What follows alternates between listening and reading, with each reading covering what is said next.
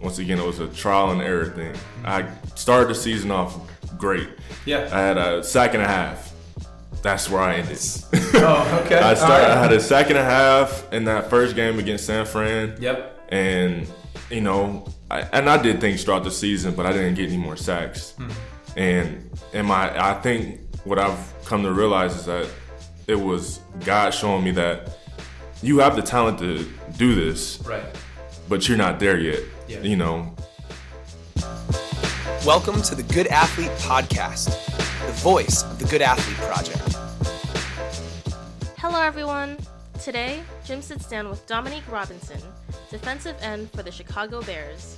Robinson was picked up in the 2022 NFL Draft in the 5th round by the Bears. Growing up in Canton, Ohio, he played basketball and was the starting quarterback for Canton McKinley High School.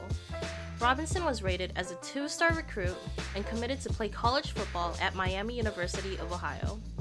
During this time, he experimented with various positions until finally landing on the defensive line. This ultimately led to his incredibly successful rookie debut, but more than a football player, Robinson is an incredibly humble and down-to-earth guy that anyone would be lucky to meet. He's currently living with his lovely wife, Emma Robinson, and preparing for his next upcoming season. If anyone out there follows the NFL, I'm sure you're just as excited as us to see what he's bringing to the table. Get ready for Dominique's amazing story and incredible life lessons that you'll hear nowhere else. Yeah, so my name is Dominique Robinson. I born and raised in Canton, Ohio, which is, you know, the Hall of Fame city for football. Growing up, both parents, 2-parent household, 3 brothers, so 4 boys in the house. My mom was full house. Mom was left alone. Yeah. No girls. So I grew up with football. My dad was a basketball player. He also played football too, but he went to school for basketball and, you know, had his opportunities to do things overseas and, you know, possibly a shot at the NBA, but he ended up going overseas and playing basketball over there. Yeah. So football became big when I was little. My dad started us out with flag football. All 4 of you? All 4. Yeah. So me and my oldest brother were 10 years apart. And so he's 34. My next is 25. I'm 24, and then my youngest brother is like 21 or 22. So yeah, that's a big spread. Yeah, so he was the one that kind of started out. He was high school football. You know, our high school at the time was like a powerhouse. Which one? McKinley. So that's where he went, and going to those high school games and stuff like that, and watching him play was. Gee, that's a different world. Yeah. Ohio high school football. Yeah. I don't know if you know this. It's a different level. Well, is Ohio a big football state? Yeah. For sure, right? Yeah. Top 5. Yeah, it's probably up there. What do you think it is? Probably California, Florida, Texas, Ohio, Pennsylvania. Yeah. Might be top 5. It's up there. Yeah. Anyway, so you're in one of these powerhouse programs. I'm sure Friday nights were crazy. Friday nights were crazy. You know, so football in that city is top tier. You know, it's the number one thing. Yeah. McKinley football, or, you know, Timken wasn't big, but I ended up deciding to go to Timken. Okay. Also got into a program called Early College Academy, which is a program where I could get my associate's degree in 4 years of high school. So I was doing, Seriously? So I was doing college and high school at the same time. So I ended up going to that high school and playing sports for Timken Senior High School, which was the other high school in the area. So there were 2 high schools. At one point there were 4 high schools, and it dwindled down to 2. But so what did you get your degree in? I got my degree once I got to Miami in psychology. Okay. Yeah. So you were getting an associate's degree also in psychology? Right. I wanted to be an engineer first. Okay. So I started. They didn't technically have an engineering program because, you know, it's an associate's degree, so you couldn't really pick what degree or what your major was. It was like you either going to graduate with a associate's degree in arts or science. Okay. You know, it's like either or. So, pretty broad. Yeah. Kind of base level. Right. Just a bunch of introductory. Sure. Right. So when I got to Miami, all those credits transferred over, and I was amazing. Yeah. Yeah. It was a good deal. So I ended up graduating, like, even with the major switch, ended up graduating in 3 years. Wow. Yeah. That's impressive. That's very What a cool thing that they offered too. Yeah. Congratulations to any Temkin folks listening. So I try to tell kids, if you or middle schoolers, like if you have the opportunity and want to, definitely do that. Like it gets you ahead of the game, and it's free. You don't have to pay anything. I can't believe that. Yeah. I wonder if we gotta look. Is that a standard process? That would be such an advantage. And you think about, I'm sure, and we'll get into the rigors of being like a college athlete at that level, but the amount of space that creates in your day, right, I would imagine is huge. Right. And having that kind of schedule in high school prepared me for what it was going to be like once I got to college, because I'd already been doing it for, 4 years. And it starts off slow. The freshman year, you only take a class a semester. Right. Take 2 classes. Sophomore year, you add 2 more. Yeah. By junior year, you're kind of starting to get a full schedule. And then the senior year, like literally, you're only taking college classes. So you're done with high school by your senior year, unless you have, just in case you have classes that you need. So I was some lingering credits. And what was football like at that level of high school? I was a quarterback then, so film study all the time, kind of. See, I wish. Yeah, I'm not gonna lie. So I joke because I'm like I sat in my QB room once I got to Miami for about a month, and I was like, if I had this information that I had sitting in this college quarterback room in high school, I probably would have continued. I probably would have went somewhere else for a quarterback and played a little better in high school and because I just knew a lot more. I knew how to go through a progression. I'm not saying that they didn't teach me how to go through a progression, but having that college coach and those other quarterbacks in the room that knew the game and knew how to it slowed it down, and I was like, man, I wish. Dude, I'm so happy to hear you say that. I think people, understanding and taking like a thoughtful approach to things, I think some people who are attracted to sports like football, which I played too, right. It doesn't sound that cool. It doesn't sound like if you're drawn to a contact sport like football, film study might not be all that appealing. But hearing you say that, it's like we're always under the impression that like the more thoughtful you can be, the more understanding you can develop. That doesn't like take the fun and intensity out of it. It just allows you to once you get into the game, you're flying. It takes the thinking out of it. It's right. No, you don't process in real time. You've done the process, right? So you can just go. So I love to hear that. So you got to college, and that started to click at a different level, right? So I got to college, and me and my roommate, who Jackson Williamson, great guy, one of my, he was my roommate. He was also a quarterback. We both graduated high school early and went in. So I didn't even finish my last semester of high school to go early, and we both came in at the same time. And he was a quarterback. He was a pro style quarterback. He could sit back in the pocket and drop a dime. And I wasn't me. I was, I ran around a little bit. I was a quarterback that could creative. Yeah, I could get out. I could definitely make some moves on my feet, but sitting back on a quarterback, especially in college, like that's totally different. The timing is, it's key. Split seconds. So for sure. I ended up kind of sitting behind him, and I was like, I don't like this. It was never in my mind to transfer. I don't, Miami was my only offer. So I made sure I was like, I'm not going to do that to the people who took their time right. So I was like, okay.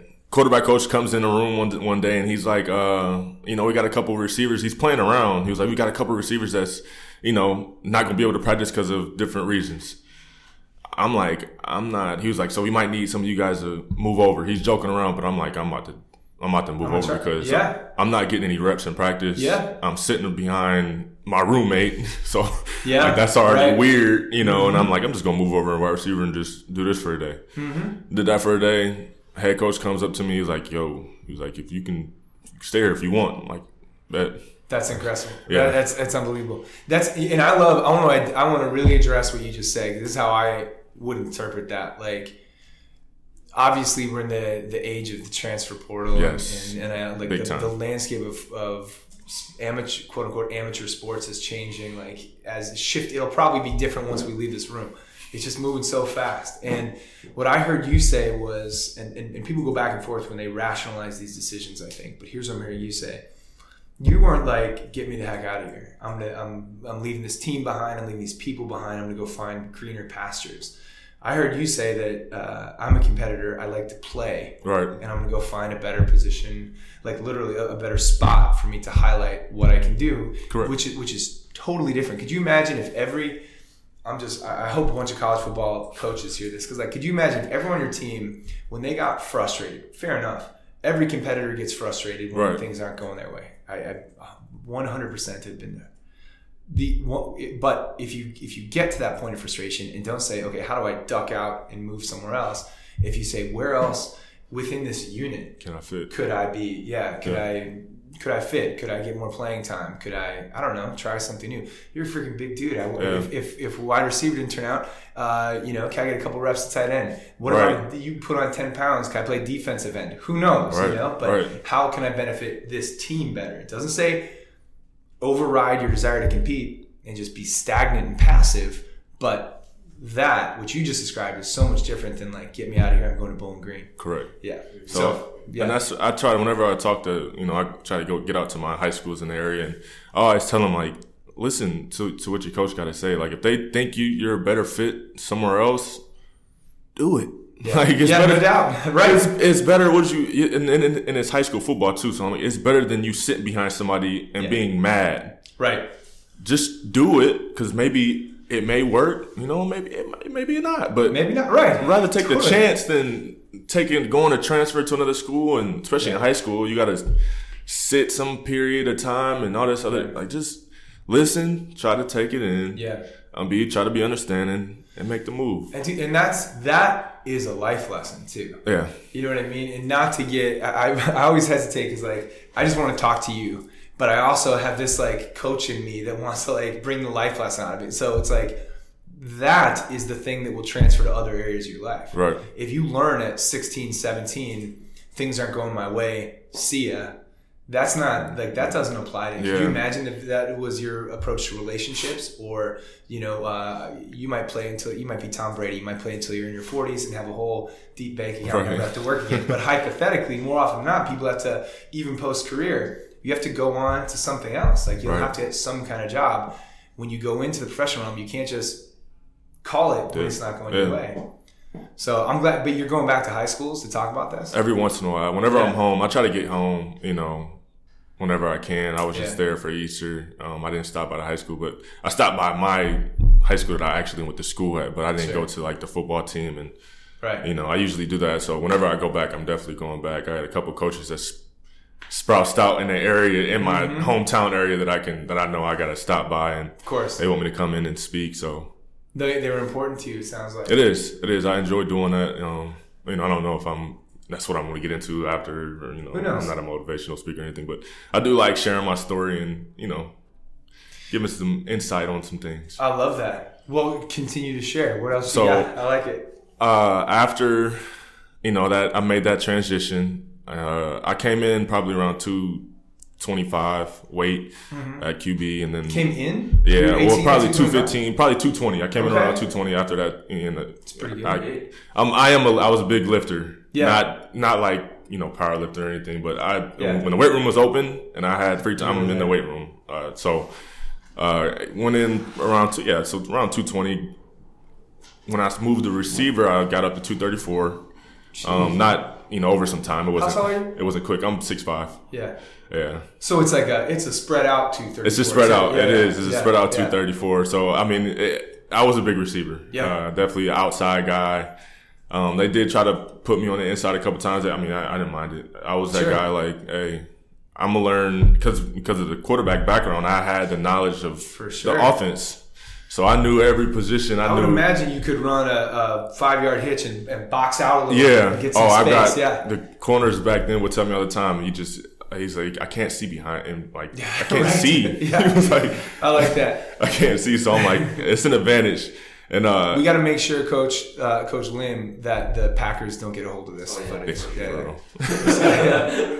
But and I say that because it was one time where I played. So in college, we called the outsides the X and the W.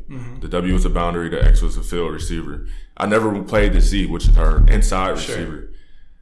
One day, don't know why, our head coach, and he's like this, he put me at Z for like a reverse.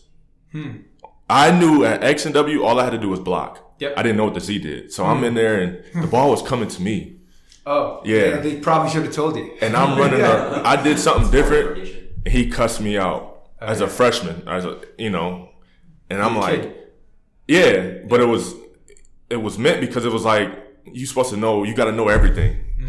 You got to know what the X is doing. In order for this offense to work, you got to know what the X is doing because you never know who's going to go down. You got to know what the X is doing, the W and the Z, and maybe the Y. And maybe, right. If you're going to come into practice at 6'5", 234, right. you may as well know what the Y is doing too. Ever since then, man, I had all the concepts down. Yeah. I knew everything. I made sure I'm helping the guys, even if they were in front of me. I'm like, yo, you got this, or you got to. Yeah, so.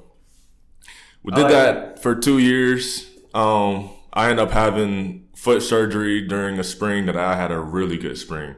Yeah. Why? What'd you do? I had a Lisfranc Frank. So ended up tearing right before spring break. It was literally the practice before our spring break. And I had to have surgery. And those practices before, I was having it. Yeah. Like, it was just, I was like, this is going to be my year. Like, I'm finally getting a groove of receiver. I look good on tape. Yeah. I'm running well. I'm catching. Like, I was like, this is going to be the season. Tore my foot. Oh, jeez. So that's frustrating. I missed the rest of spring ball, missed spring, our spring break. I don't do anything. I usually just go home. I always go home for spring break because I want to see my family. Mm-hmm. And I missed the rest of spring. I missed the lifting and all that stuff going into camp. I missed camp. And I came back late in the camp. We played Iowa that first game, and I don't get any reps much because, I was clear, but I missed everything. Right. I ended up, playing in the next game, but once again, it got to the middle of the season and my reps started to decrease. The ball stopped coming to me, and I was just like, well, I got to find something to do. So I'm big in my religion. So I'm praying. I'm like, Lord, help me figure out what's going on. If I need to move. And the last season, I got a guy that's from my area, McKinley. He went to Akron. We play Akron every year. We met, and I knew of him. He knew of me. We played Akron. After the game, we dapped up, and we were kind of built the same. But I'm a wide receiver. He's a DN. Oh wow! Yeah. So I got people in my ear after that. They seen it, and they're like, "Yo." They're like, "Come on over to the dark side." Like, you can. Some of my teammates are like, "Come over to the dark side. You can play DN." And I'm like, I just love having the ball in my hand. Yeah. I don't know. I feel like I was dynamic. Nobody wants to tackle a 6'5" dude. Right. I'm sorry. Right. Nobody wants to tackle. You can say you don't, you do, but no. When it comes down to it, safety, no corner wants to tackle a 6'5". And knowing that too. Right. You know how they're going to approach you. They're coming low. Exactly. And I was a physical guy. Yeah. I played running back. I was a running quarterback. So I'm going to drop my shoulder and I'm going to try to run you over. So I was like, I can do things with the ball in my hands. But when I can't have the ball in my hands, and I'm on the offense and I'm already not getting the ball, it's frustrating. Right. So I'm like, I might as well move the defense and make plays. I love making plays too. So I'm like, we end up having a bowl game, and I'm praying. I'm like, I'm just gonna wait till after the bowl game. Yeah. And I'm gonna tell the coach. Yeah. And I just couldn't. We played in the MAC championship, and I didn't. I could count on my hands the amount of reps that I had in the MAC championship game. Yeah. This is what I've been waiting for. We in the championship, and I don't play much as a junior. Right. And I'm hot. I get it. I'm hot. I'm on the bus. Like I was like, all right. So I went and talked to. I texted my head coach. I'm like, yo, can we? I didn't text it not that night, but the next day, I'm like, can I meet with you and some I know he was nervous. He probably thought I was going to transfer. Sure. So I go in there. I'm like, I think I want to play DN. He was like, oh. Because he thought he was like relieved, oh man. He was like, that's it. And I'm like, can I ask on that, so you were the same kind of weight room guy, same kind of team in college as you were in high school. Correct. Okay, so I'm sure he did not want to lose you from part of the team culture. No. So he was like, oh. He was like, okay. He was like, I also talking about move you to like a tight end. At the time, I would have loved playing tight end. Sure. But our tight end had towards ACL. He was coming back for another season. Yeah. Our main tight end. So I was like, that's the guy. I'm not going to, that if he's the guy. Double tight. Yeah. Right. He's the guy, and I know he's going to get the ball. So I'm not going to compete with another, again, put myself in a position where I'm not getting the ball. Yeah. So I'm with the DN. They, that spring started DN, and from the jump, I look good on tape. That's when I knew That's when I knew. I was like, this might be the spot because it took me a while to look good on tape playing wide receiver. Really? It didn't look fluent. It took me a while. Like that junior, that's what I'm saying. That when I got to my junior year, I was on tape and I was watching tape. Like I looked good. Like I looked like a wide receiver. At the beginning, it was just bad. I mean, I felt good. I was running good routes, but it didn't look good. Sure. I don't know how to explain that, but no, that's fair. From the jump of DN. When I went and watched tape, I was like, "Oh, that natural. Looks good." Yeah. Like Do I you look think good. that came from you understanding the offense so well, like anticipation and that kind of stuff, a little bit? A little bit, but not really. It was just a natural fit. I remember that first day, man. I was out there running around like a chicken with its head cut off. Like, okay, fair enough. I didn't understand anything. But even then, you were causing trouble for the offense. Right. I was getting off the ball. I was disruptive, even though I didn't know what was going on. I was, in the backfield, just being around. Sure. And that's kind of how I started. And that COVID hit, so that really I'm at home and I'm just working. I'm just trying to figure out different. That COVID was your senior year of college? Yeah. It was my senior year. Oh no. It's COVID. I mean, it happened to us all, I guess. COVID blessed me in different ways. Okay. I'll get to that, but yeah. So I was, we went home, and like I said, I'm a homebody. Yeah. We couldn't even go outside anyways. I got a park across the street from my house. Me and my little brother, he went to Kent, so he's playing football at Kent. We working out. He's doing the same thing. He's went from tight end. I think he was trying to play DN too. So nice. I'm outside. I'm just working. Same size? Watching video. Yeah. He's a little bigger than I am though. Oh, wow. Yeah. I'm watching videos just trying to learn the game, And so I'd say COVID kind of helped because I wasn't just thrown into the fire. I had time to kind of get back to the drawing board and work on getting in a stance and coming out of a stance. For sure. That's different. Totally it's different. For people who don't know what a learning curve that is, it's night and day. Right. Could you imagine coming out of a 3-point stance right now and going? I don't even know what you guys are right. Fair enough. All right, fair enough. So my hips were hurting because that getting out and getting up and getting down. I'm tired. Sure. And I'm the conditioning guy. Like I can run for days. Yeah, right. But coming up and coming down. It's like a squat every time. Exactly. Right, yeah. So that was different. So having that time at home to be able to adjust and kind of learn how my body works and eat well, and all that type of things, and put on weight. So I went from 235 to. Yeah, what are you up to now? I was playing at 250 in college, 252. Yeah. Now I'm like 260, 265. That's amazing. Wow. Yeah. Dude, and you still look. I know. Like, yeah. My wife if loves you wanted it. to. She's like, more, you could. When I was right, she was like, I hated skinny you. Really? Because I was like too skinny. Where did she go? I don't know. She's sick. I hated skinny. She hated skinny me because it was like, I wasn't bone, but I was just cut. Like I was literally like, now I kind of got a little fat to it, It's a little, but yeah, she just hated. Right, I guess. She hated skinny me. So what are you going to try to get up to, do you think? I think I'm going to try to stay here. 265. Nice blend of strength and speed. You can still move real well. Yeah. So that's and then we ended up playing 3 games in 2020 because of 2021 because of COVID, or 2020 because of COVID, and then we ended up getting sick. Some other teams ended up getting sick, and it just didn't work. And I ended up having 2 sacks that season, and I think that's kind of what sparked it. And in 3 games. There you go. And the next season came around, and I'm like, okay, this is it. Yeah. But again, I knew my role. Coach Martin he's a good guy. He understands that. He knew I was probably going to go somewhere. So there were 4 DNs that all could have started. Yeah. At a college program somewhere. Cam Butler, Ben Kempler, who was from Libertyville. Okay. Lonnie Phelps, and then there was me. So we all were rotating. Any of these guys still playing? Yes. Cam Butler's at Virginia now. Lonnie Phelps just had a spectacular season at Kansas. He's just entered the draft, and Ben is, he's working. So he has a family and all, so he's a great guy. Yeah. But yeah, Ben Kempler was a 6 or 7 year senior. Wow. I knew I wasn't starting over him. Gotcha. He's like 35. Yeah, the old head. Yeah, for sure. Cam Butler had been starting since he was a freshman. Okay. I knew I wasn't starting over him. Sure. So me and Lonnie but we all got the same amount of reps. It wasn't like I was in the background. So I didn't even start my senior year, my super senior year. Sure. Which is crazy because people are like, how did you get to the, I'm like, yeah. God works in mysterious ways, but I'm here. Well, there you go. And so tell us what that next gap looked like though. So you're not, it sounds like you had ability, obviously you had work ethic. The word that keeps coming to mind when I hear you tell your story is commitment. Yeah. And you had some good people around you, and now obviously people are willing to pay you money to play this game that you All right. So you're not, but I could also imagine how it'd be like frustrating to not be a starter your senior year. And it was. I'm sure.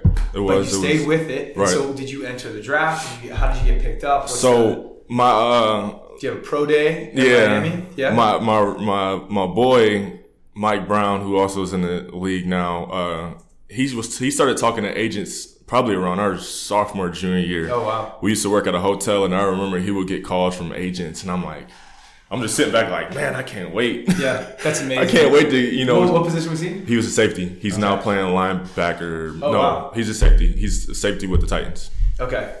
Yeah. So they're calling him. You're ready for your call. I'm ready for my call. I'm like, man, I can't wait till I start getting some agents calling because I just know that's like, once that happens, that's the next level. So I finally got an agent. My first agent called. We actually are signed to the same agent. Oh wow! Yeah. So me and him, and they started rolling in after that COVID. Once that COVID, like that 3-game span. Sure. Someone saw your tape. Yeah. And they started rolling in, and I was like, okay, this is a start. Mm-hmm. This is a start. And then that summer before the next season, after the COVID season, my super senior year, I got on the freaks list. It's like 100 NCAA players they just look like freaks. Yeah. Who puts out this publication? The Athletic, or something. Okay. It's a big, because I've heard of this. Yeah. Yeah. Sports Illustrated, I know, used to do like an All-America strength team and different things like that. Right. This is similar now. Yeah. This is the physical freaks. Yeah, okay. Physical freaks. So I made it on that list. I was like 42 or something. Yeah. So I'm like, that's amazing. It hit me like somebody texted me and was like, you're a freak. And I thought he was joking around. I'm like, yeah, I've been told that multiple times or whatever. Sure. And he was like, no, like he screenshot the article and sent it. And I was like, oh. No, it's official now. Yeah, like this is a thing. I didn't know there was a thing. And after that, it started, people started hitting my phone. I'm like, okay. I get the preseason Senior Bowl watch list. I'm like, more people start rolling in. I get the preseason NFL draft, players to watch.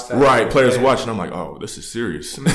Yeah. So now it's starting to blow up a little bit. Yeah. And by the end of the season, mid-season, I get the Senior Bowl invite. I get the Combine invite. And that's kind of how it all started. Yeah. And I chose my agent, was the first guy. I'm big on that commitment thing. Like, he was the first person that ever called. Yeah. We had a great conversation. I spoke with other agents. It wasn't like he was the one, but he kept it real. I'm good. There's something about that for sure. He saw something in you. Exactly. Yeah. He was the first one to call, even before like the Senior Bowl, even before the freaks list. Like, he was talking to me before all that. So I was like, he knew, so he was the one I went with, and he's been working. He's been working. So that's amazing. I did the Combine, did the Senior Bowl, did my pro day, and went into the draft. Before the Senior Bowl, I was supposed to probably go, late 6th, 7th round. Sure. Had the Senior Bowl. They said my stock went up just a little bit. Sure. Did the Combine, my stock went up just a little bit. So at that time, I'm like, probably 3rd or 4th. Yeah. Went in the 5th. Close enough. Still great. Yeah. Amazing. I was not. I was not. But it was a stressful. The draft day, it was stressful. Round after round. Yeah. Round after round. Like, it's an opportunity, to be blessed to have, but it was stressful. For sure. I believe that. Stressful. All right, so I'm going to take 2 words out of that story, and I appreciate you sharing. Oh, of course. One of them is the commitment thing. We just met your lovely wife, brand new. How many weeks is this? It's a year. Oh, you've been married a year? You just went on your honeymoon now. We got married right before the draft. Okay. I like that. And we couldn't. You were like, however you got to be in no matter how this pans out. Yeah. Yeah, so I like that. right before the draft, we didn't have time to go on a honeymoon, so we waited till after the season. I love it. And how was it? It was great. Yeah, it was great. Enjoyed our time. Does she have like an athletic background as well? Yes, she does. What does she do? Volleyball. Yeah. She was. Yes. No, not. I mean, she coaches. Sure. Yeah. Oh, very cool. Did you guys connect on that? Yeah. Is that the connection? That's the how connection. That's how I thought you guys were just pals. Nah. I love it. We are now. Now, right. That's very cool. Yeah. Okay, so she can't. That's in her. That's in her blood. It's in her blood. Yeah. She was. I still get my defensive coordinator kind of clowns with me. He's like, "You're not the best athlete in the house," because she was top 2. She was, for real. Yeah. She was a dog in college. My accolades, Robert Morris in Pennsylvania. Oh, you mentioned that. Yeah. Cool. Yeah, she was a dog. She got voted for some All-American list and all this other stuff. She's got some records over there. And I'm like, yeah, she was a dog. She in terms of accolades, she has me beat. She's got you for beat. sure. Fair enough. Well, you got time sure. still. I do. You got time. I do. That's right. She did a great job of challenging my team in the middle. See? Yeah. Oh, really? Yeah, actually. She'll go against your, like, the junior sometimes guys? we scrim. 18th is a little bit higher level than some of the other levels. Yeah. So we'll need to pull in some coaches, and then we'll get in there and she'll show these high school guys yeah. how real volleyball is played? Higher net, too. She's playing on a higher net. She's a dog. And she's still making it work. That's not the worst household to be the second best athlete. It's not. That's why. Hey, that's why I'm like, I cannot complain. I'm not going to argue with you with that statement. My time will come. That's right. That's right. Do you guys plan on having a family someday? We do. Is your agent already asking for a first conversation? There have been multiple people like, hey, man, I could take one of your kids. Man. Yeah, right. That's right. I like that. So you're obviously committed. The other thing, well, let's go into that more. Where do you think you learned that commitment from? Because that does seem to be a thing. Is that from your family life, your upbringing? Yeah, it definitely is, man. My dad is a pastor, and my mom, she's fully committed to, it's just having those two in my life was a big thing, and that's kind of why I kind of wanted to. I know I started with engineering, but I definitely psychology was in my background just because I want to get back into the schools and help those because I noticed how much having a father figure in my life, multiple father figures in my life, even beyond my father, made an impact in just the way I live my life. And it wasn't much of a scary thing, but my dad knew so many people that it was like I couldn't get away with anything. Oh, sure. I like it was like I had so many people like watching and this and that. He's like, try it. Yeah. I'm gonna find out. Yeah. It's like, so I'm like, look, I never, so I think that's kind of where everything kind of started. Like, we were all committed to our journeys. Yeah. Watching my parents and how they stuck with it together, even through some tough times, nothing really crazy, but everybody has their times of trials. Without question. Right. And being able to work through and do things is great. How do you remember what it was like to watch your parents work through tough times? Yeah. What did they do well? They talked. They talked. Yeah. They talked. I mean, it wasn't, like I said, it wasn't nothing major, but there were times where I've, kind of heard some slight arguments. It wasn't nothing crazy. There was no yelling or anything, but even with us, like, we're kids. Like, sure. My dad's working, my mom's in there, and you got 3 boys. That's stressful. It is stressful. Yes. And somebody's trying to sleep because they got midnight, and that's stress. So they never had any problems, and the thing is, they made. I think back today, I'm like, I don't know what kind of sacrifices they had to make for us. Sure. I literally couldn't tell you because I know, but I do know that there was a lot. I don't know what they gave up. I don't know what money because it's 3 boys with a 4th who, he was a little older than us. I say 3 because me and my brothers were all kind of closer together in age. The ones raiding the fridge at the same time. Right. That's right. And then my older brother, was in high school when we were in elementary school, so he was kind of gone by the time, we got to middle school. But I don't know what kind of sacrifices. At one point, we were all in 3 different places. My brother was in high school. I was in middle school. My little brother was in elementary school. That's 3 different schools. Yep. in Canton City School where, we got bus routes, but we're all playing sports too. Yep. So somebody got to go pick up Caleb. Somebody got to come get me from, like. Yeah, without a doubt. It's sacrifice. And I think the answer is countless sacrifices. Right, countless. And constantly over the course of multiple decades. Right. That's like, so shout out to your parents, of real. course. And just like parents in general, if you're going to do that well, right, you're doing it all the time. Which brings me back to this idea. Why do you do that? It's full commitment. Right. I would imagine, my guess is like your dad, like to be a pastor is the ultimate declaration of commitment. It is. Right? Like this is, I'm unwaveringly this thing with this set of beliefs. Right. And then I imagine your mom being, as you describe her at least, committed to the 4 boys, to the family. Like, so you're seeing commitment happen around you over and over again. And I'm hearing you say that when things get tough, you talk through it. I just got an emotion feeling that I've come to, I mentioned before we clicked on, like this, the push we've made in our organization toward prevention and just an assortment of initiatives within the mental health conversation. And the amount of people who are in healthier places or healed from or finding the support they needed just because of the willingness to jump into a conversation. It's life-changing. Yeah. Life-changing. I've got a friend who's a therapist, and admittedly, I've always been an advocate. Like, get the support you need. Right. I'm an advocate. But admittedly, I've always been like an action-oriented person. Like I'm a step toward, and probably that guy can tell you that sometimes almost too intense and going too fast. But like I want to do something. Like I'm always like, we got to do this. We got to do this. We got to. If we want to be there, we have to take a step toward there. Right. Hypothetically. But I say all that to say the power of just talking through things is so. I guess you can't overstate it. Yeah.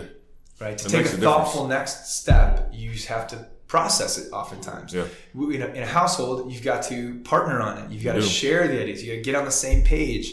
It's the X and the W and the Z all knowing what their responsibility is, at the same time. Otherwise, you take the best, most intense and fastest step forward, but in the wrong direction. Right. Play doesn't work. Correct. It's amazing. That's great. All right. Well, I got a question for you. Have you ever been, like, when in these moments of stress, what are your go-to ways of getting support? Prayer. Prayer is one, and I'm a firm believer of everything happens for a reason. Through good, bad. I've had ups and downs, especially with football, man. I'm like, for sure. The positional changes, and it all worked. That's why I'm like, that's right. That's why I believe whatever happens, it happens for a reason. Because I'm like, I could have just started out with DN, but why? Why did I have to go through? Totally. It wasn't the plan. Right. Why did I have to go through QB? Why did I have to go to wide receiver? Why couldn't But it ended up working with, people joke. I'm like, they say, I'm like, some of my friends, you built my. I'm like, dude, I only had 4 sacks in your whole college career. In the whole college career, it was 6 or 7. Yeah. But 4 sacks that senior year. I had 4 sacks my senior year, and I wasn't starting. Yep. So I'm like, right. This is not, dude, I love what you're saying. I hope not only coaches and professionals and people hear this. I hope some kids hear this. Yeah. Because there's this. We talk about it all the time. There's this I think people think there's a script more often than there is. Right. And if you think if you believe too fully in a script. We always go with concept over script. The concept's what's important. I'll come back to that idea. But have you ever been part of anything that went exactly to plan ever in your life? A practice, a single play, much less a game or a season or a career? Like never. Not often. And it's unfortunate to see people sort of. I don't want to say this is too tough language, but I'm going to say it. Collapse in those moments. Yeah. This didn't go the way I wanted or planned. It has to be this way. I didn't get it. I wonder if you could step back into the 17-year-old version of you and say, like, I wonder, this is just a guess, but what do I want to do? I want to be drafted and play for money, this sport that I love. Like, I want to be drafted in the NFL and play for it. Then maybe your best bet is not to expect there to be a 1 to 2 to 3 to 4 progression, but from everything you just shared with us, it's like, it seems like you stepped into the moment and did gave your best in the moment, given the context, without too much. And I'm sure there are moments of there were moments of it probably, but instead of thinking it has to be this way, it must be this way, it was more like, okay, I'll take you through every step, I guess, but like, okay, so I thought it was going to be quarterback. It's not. It's receiver now. Right. So I'm going to do that. And I thought it was going to be receiver. And it's not. I'm going to go show off my field vision and athleticism at this place. And then am I a little undersized? No problem. I'm going to go run and lift and eat. Right. And, and of course it's not just like an even keeled like Buddhist mentality. Right.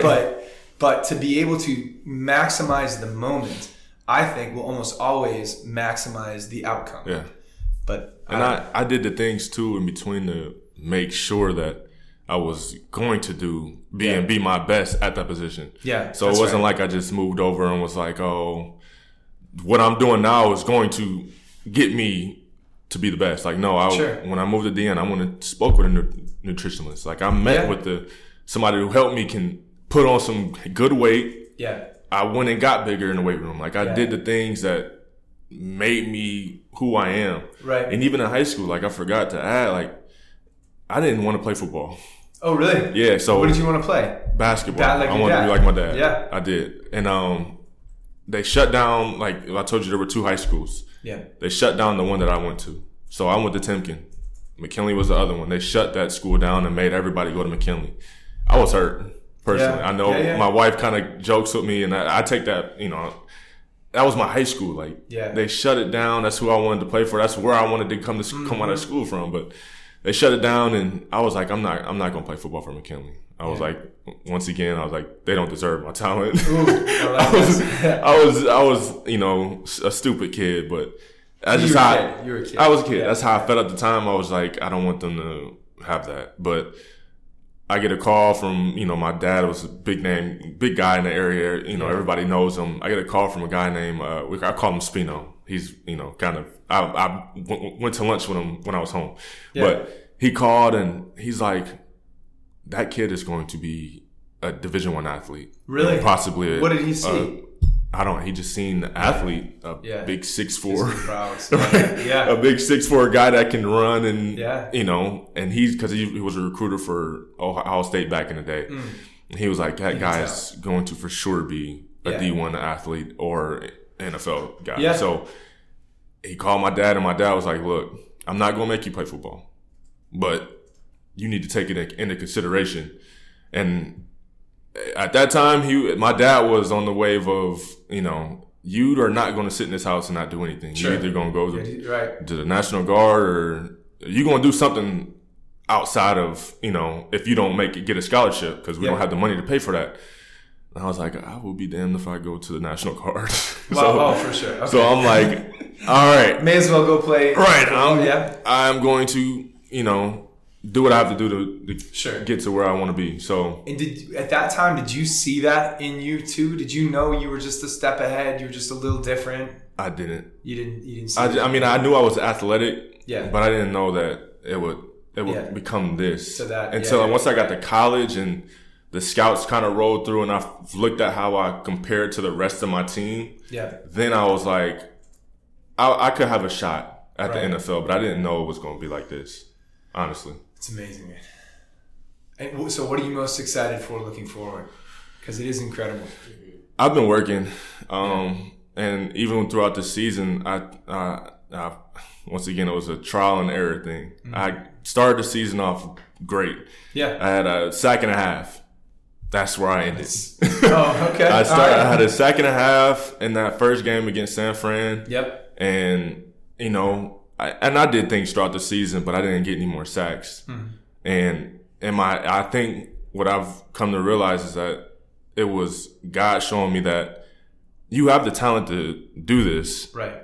But you're not there yet. Yeah. And I'm a worker. I'm a workaholic. I know I would have put in time and dedication in the off season if I had more than 1.5 sacks. Yeah. But that trial and error of 17 or 16 more games and not getting a sack at all was like, it was hard. It was like, what am I doing wrong? Like, it looked so easy in game 1. And now 17 games later, I haven't made any jump of anything. And I'm like, okay, like this is another time of where I need to. Who's helping you along that journey? Like who are the guys you're learning from? So at the time we had Robert Quinn, and we ended up trading him, which made me get into that starting position towards the middle of the season. So watching him was great. I also had Travis Gibson, who was still there. I looked up to him, and still do. But we had there was a new regime coming in, so we had a flush of guys just kind of rolling in and out, trying to figure out their, who fits best in this game and stuff like that. So that, and I end up, and here's another thing, I have a problem asking for help. I get that. I do. I get that. It got to a point where I was like, I'm gonna need help. Like, what do you think? Why do you think that is? I don't. Because I'll tell you, and you don't even have to have an answer. My thing was that's common, man. Yeah, I can figure everything out on my own. Totally. And that's just how I had a conversation with an athlete yesterday who is, in fairness to this person, going through his own set of things. Right. It just so happens the nature of our work is like we get into both really positive and sometimes complicated spaces. So this guy's going through, fair enough, but we've had to confront many times over the course of our relationship his unwillingness to open up to help. Yeah. Now, once we can get around that wall that's been put up, it's receptive. This athlete feels cared for. It's like you get to this point where it's like, not only did I not have to do this on my own, but it feels really good that someone cares enough about me. So it's like this double-edged thing. Now I have a new set of I'm building new understanding. I feel empowered by the fact that somebody else actually cares about me and wants me to do better. And you take those things, put them together, and then all of a sudden what you realize, and this is something I've recognized with my own barriers to wanting to ask for help, is like all of a sudden you get to that place and that natural good, whether it's ability or character, whatever, that was there to begin with, that you wanted to just own on your own, it just shines that much brighter. Yeah. When you can get to that place, but getting to that place, got to get there. Yeah, it's hard. I got there late. Okay, fair enough. 3 games left. We played Philly, and I played so bad. Really? Yeah, Philly. They, that RPO offense was just. I couldn't pick up, and I watched tape. Don't get me wrong. I watched tape and I studied it, and I go on with the plan. And Mulata confused me so bad that day that I was getting off the ball slow because I couldn't see if it was run or pass. Yeah, you were processing. I was processing literally. Yeah. I was processing so slow, and I was like, "This is bad." Like I was just watching it on tape. I didn't want to watch it the next day. I was like, so that was the point where I was like, "All right." Went up and talked to my D-line coach and the assistant. Yeah. Took great things from both. Yeah. Had the best time my last 3 games. I was getting off the ball faster. I was striking better. Amazing. It was just like. Yeah. Why didn't I do this sooner? It was just one of those things where I was like, man. And, just ask. If you don't. It is. It is. That's good advice, too. I just hope everyone listens. So this is my opinion. And I've been ranting like left and right on this, so I apologize. No. I feel like there are so many people, especially, and again, I won't impose this on you, but I'm reflecting back on my own career. I think whatever your life happens to you, you build up certain parts to you that are tough, that are whatever they are, independent, capable. You want to show the world that I got this. Right. There's something important about that. I think a lot of people feel that way, and the question for me always comes back to like. We don't have to go through this whole thing, but like why? I think it's unfortunately, we mentioned before we hit record, just the build of the Good Athlete Project and how this could go any number of directions. Yeah. I think part of the reason that happens, unfortunately, in sports like football, which I love, is because there's a tough guy mentality that is appropriate mostly, but it's like, I think the tough guy mentality has been adjusted in a way that is not always healthy. Like, do you have to be tough? You better be, or it's the wrong. Or this is not going to go all that well for you. You got to be tough. Do you have to be tough to, mentally tough to go to the weight room when it's a lot easier to sit on the couch and play video games and snack? Yeah. Get your ass off the couch, get to the weight room, do the hard thing. But that's important. to close oneself off to people around you, to get this like old school John Wayne stoic, like I don't need anybody sort of thing. I think it's just, unfortunately, you miss a big part of being human. You do. You know, and unfortunately, I think that's sent people on the wrong path, unfortunately, more often than not. So, okay, if you had to give advice to a young person trying to balance being both tough and kind, being like super competitive and trying to achieve at a high level, and the kind of person that can be in a caring relationship and be a good teammate and all these things, what kind of advice would you give to that young person? Man, that's a lot. You have to communicate, one. Yeah. Communication is key. And with communicating comes a lot. Asking for help when needed. And like we just spoke on, it's okay to have that tough guy persona and stuff, but when times gets tough and you don't know what's going on and you have people around you who do know what's going on, ask for help. Yeah. Like, it's okay. You know, nobody's going to look at you different, especially when you have a job to get done. Yeah. You know, that's the thing. When you have a job to get done and you're kind of not doing that job, you gotta find a different way other than being the tough guy to step out on that limb and get the help that you need. That's right. Could you imagine, you bring up such a good point. I'm moving this too. Oh, no, you bring up such a good point, because it's like, you're playing inside linebacker and they run right up the middle. Right. Well, you have a resource on the sideline that can help you identify where you went wrong and next time do this. Right. To not take advantage of that resource with that kind of application would be foolish. Exactly. And so why wouldn't that apply to other areas too, right?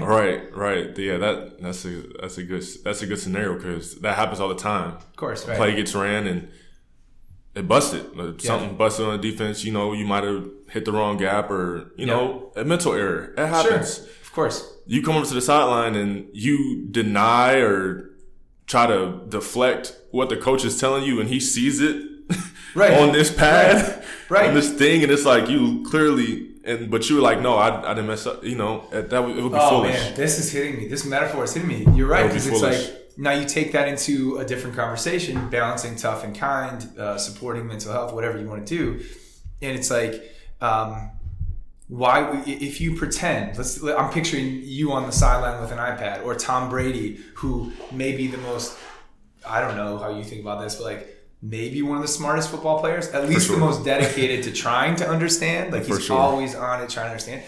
He's trying to get every resource he can and build as much understanding as he can to do it well next time. If he pretends, or if he's covering it up, acting as though it didn't go wrong, then the same thing happens. You get deeper and deeper into over and over again. So dude, you're inspiring me on this. Yeah. So would you agree that applies to like big time? Yeah, big time. If the support's out there, take it. And here in the aspect of football, the team is watching. The other teams are watching that. Yeah. So they're going to come back to it.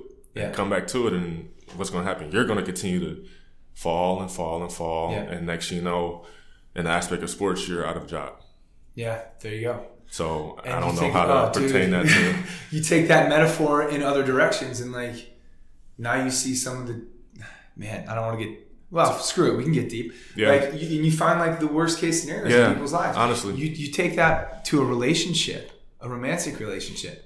You continue to gloss over the problem, never have conversations about it.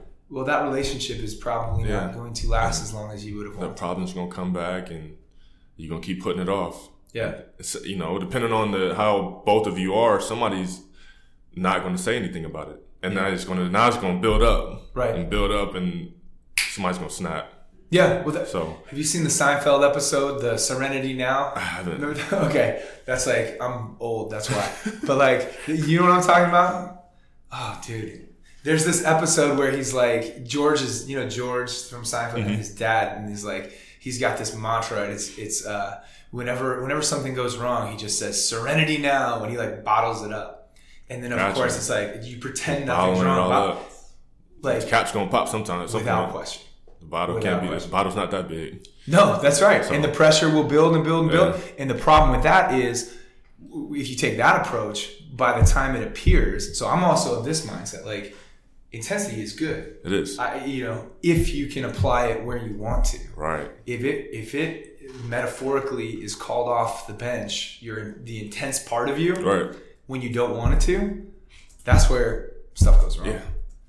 Yeah. Big time. I don't want to name names, but I'm sure have you seen images of like NFL guys, off the field, on closed on that CCTV type of stuff. Yeah. And dude, I'm getting emotional on this again, because what stands out when I see those things is, here's a guy in his 30s, and I've got two particular videos that come to mind, who had literally decades of opportunity to, under the right guidance and with the right mindset, like it seems like you have, really work to understand, here's where being intense is appropriate and where I need to tag that part of me in, and here's where it has to cut off. Yeah. Can't do that. And if it's not. Yeah.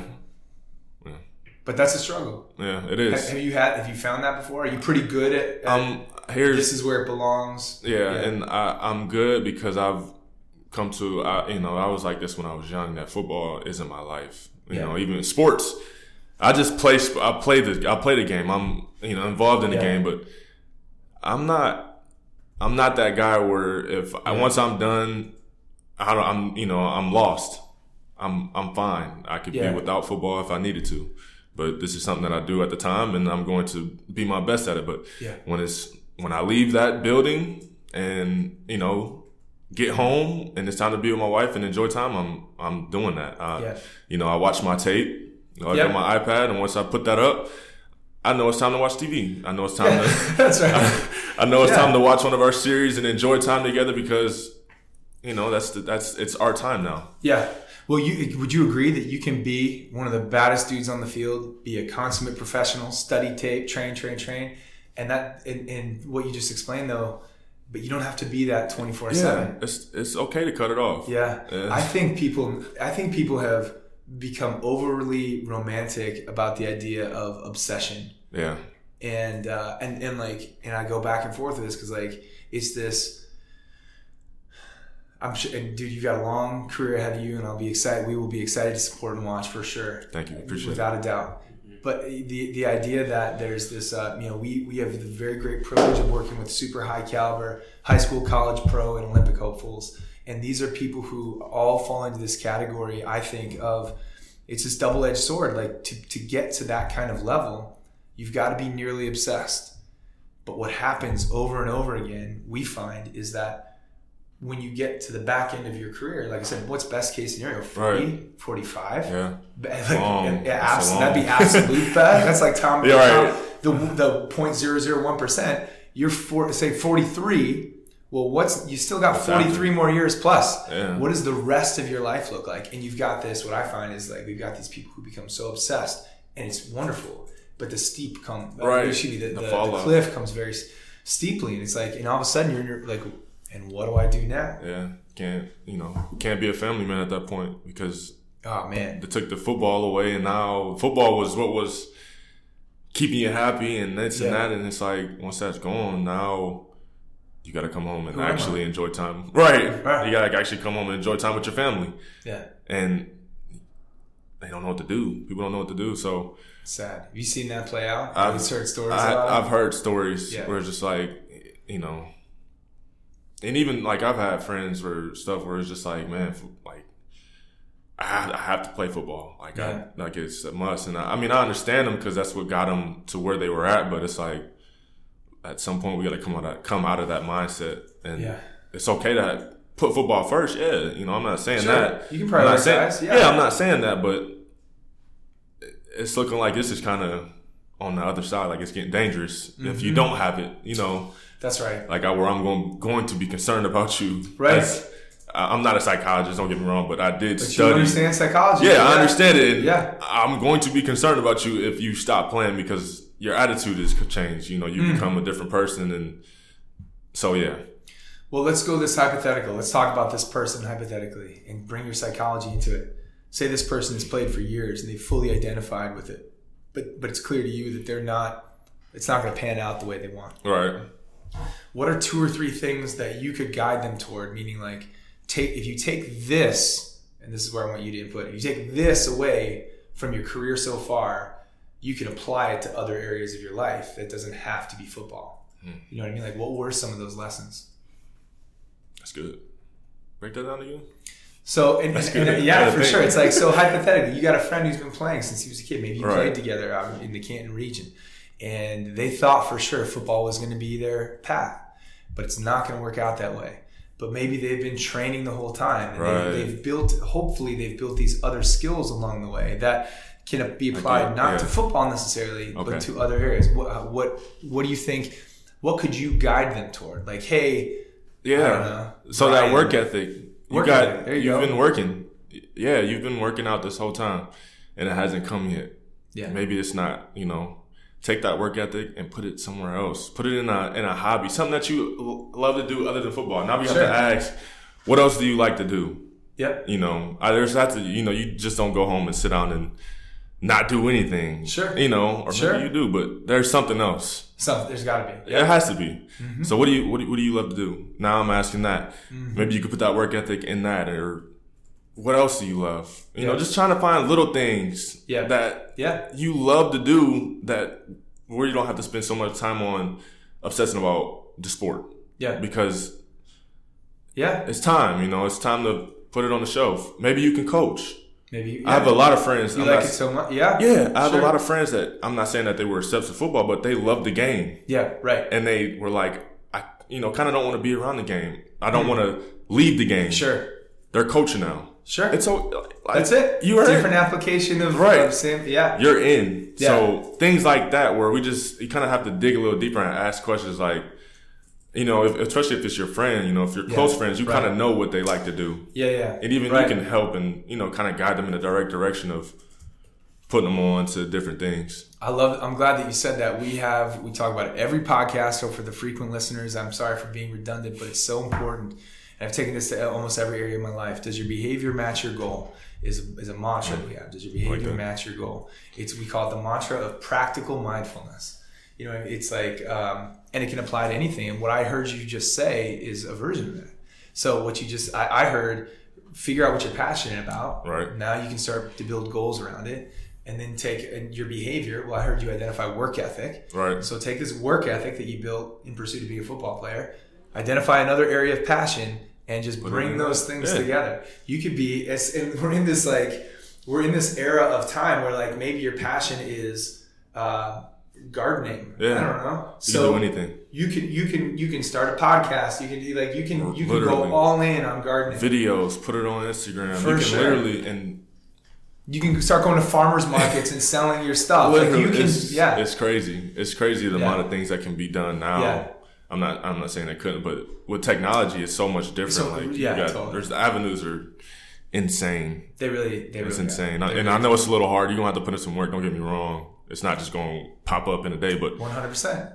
I mean, but that's so good. I love that you said that too, because I've got friends who were monsters in terms of their work ethic. Right. They weren't as talented as you, but monsters in terms of their work ethic. And I hope this doesn't resonate. If this resonates with anyone, I'm sorry for calling you out, but they would grind day and night in pursuit of football. But then they move to another job and they're like, they don't seem to have the same work ethic. Right. And it's like, man, if you could just bottle that over here and reapply it. Take it over there. It doesn't come easy. It'd be good. But neither does trying to pass rush Lane Johnson. No, it doesn't. And you kind of had me thinking about it. I'm like, I say that, but I'm like, I busted my butt. Yeah. And there's been times where I'm like, I wasn't a person that went out, but I made small sacrifices. It wasn't major. It weren't major to me because I didn't like doing some of the stuff anyways. But like I said, I went home every spring break in college. Yeah. And I'm in the weight room. I'm back at my high school lifting. Yeah. Every day over spring break. Yeah. I got friends that's out down in Miami and stuff, but I'd rather just work out and be at home, and in my head I'm being safe. Fair enough. Right. That's right. I don't want to get, this is my body, so I'd rather be safe and. Dude, well, there you go. Does your behavior match your goal? If you're trying to be an elite football player, right? And by the way, I'm not judging anyone who goes out and does that stuff. Not at all. But it's one of those things where it's like you're gonna have to confront it eventually. Right. Right. There's a time to stop. You're gonna 100%. have to if you become a family man, that partying, unless your wife doing it too.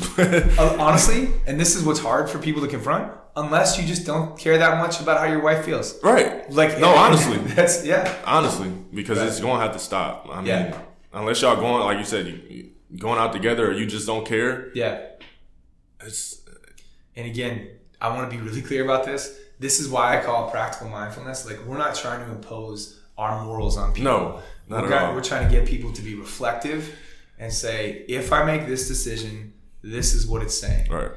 Like we talked, I was at a workshop the other day talking about communication, professional communication. And do you have an Apple Watch?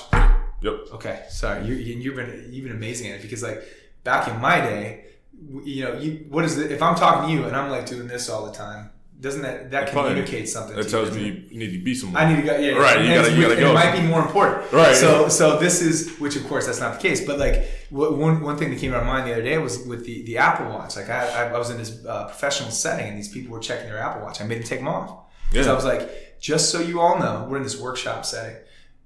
This one person in particular, he wasn't checking the time. He wasn't trying to be somewhere else, but he was getting little buzzes. So every time he gets a buzz, it's like he's going like this. And it's like, I know you don't mean it, but what you're telling that person across from you is that you don't want to be here. Right. Once you have, again, we're not judging that, but once you have awareness over it, now you have a decision. Is your goal to stay in tune with your text in the immediate moment, or is it to show the person across from you that you're here with them and you want to respect them? So you put it off, put it over here, and no judgment. Just it is what it is. It is what it is. So we're just bringing some light, on the situation. Not trying to be mean. That's right. All right. Well, and I feel like I know Coach Lim is getting anxious because we might be going over time, but that was a hard thing for me. Yeah. Because it's like for so much of my life, it was almost like I played fullback is where I think I was best. Yeah. So it's almost like to really dumb it down, you're forcing things into place. Yeah. So I would be telling people, go over there instead of aligning with them. Anyway, we could go off the rails on this. I'm sorry, Coach Lynn. Okay. He's giving me one of these now. So moving forward, one last thing. What should the people of Chicago, Chicago Bears fans, what should they be looking forward to this coming fall from you, from the team, for the city? I have big goals for myself. I always set goals, before the season. I want to have a 10-sack season this year. I think I can do it. I've been busting my butt this offseason, working out with different people, trying to learn the game. This is only my third year technically playing defensive end. This will be my third full season. I only got a few seasons up under my belt as a defensive end. So I know that I'm athletic enough. I know that I'm strong enough. So now it's just, getting out there and seeing what works. Yeah. I've had a full year up under my belt. I think I know and understand the game a little better. I understand the game a little better now, but it's still, you have to go out and execute. Absolutely. So I put in the work over this off season, and now it's, the season's starting to roll back around. So it's time to put it out there and put it on tape and execute. I love it. And I got to say, just to pull it all together, I hear from you commitment, I hear care, great athletic ability. There's only so much you can do about that, but it's there. And just sort of the right disposition to grow and keep improving. There's no doubt from my perspective that you are on the front end of something really meaningful. Thank you. And we're going to be excited to watch, and I hope the rest of Chicago is as well. And don't go anywhere. Chicago. Listen, I hate moving. Okay, fine. So simple as that. You're welcome to. Yeah. If they want me, I'll be here. Well, you have at least 2 votes, so there you go. I love it, man. Well, thank you for your time. Well, thank you. Appreciate it. Do you need business cards? Do you need flyers, posters, custom thank you notes, or any sort of stationery to take your business to the next level? If so, then you've got to see the good people at Mighty Printing. They've got 2 locations. One of them is up north in Glencoe, Illinois. The other is right in the heart of Chicago on 180 West Washington Street.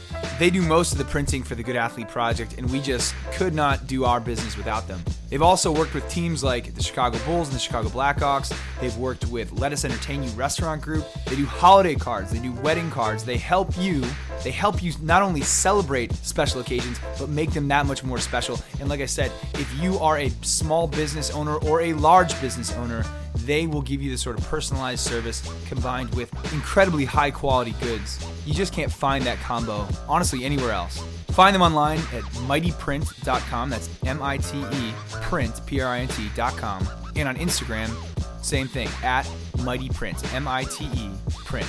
And tell them the Good Athlete Project sent you.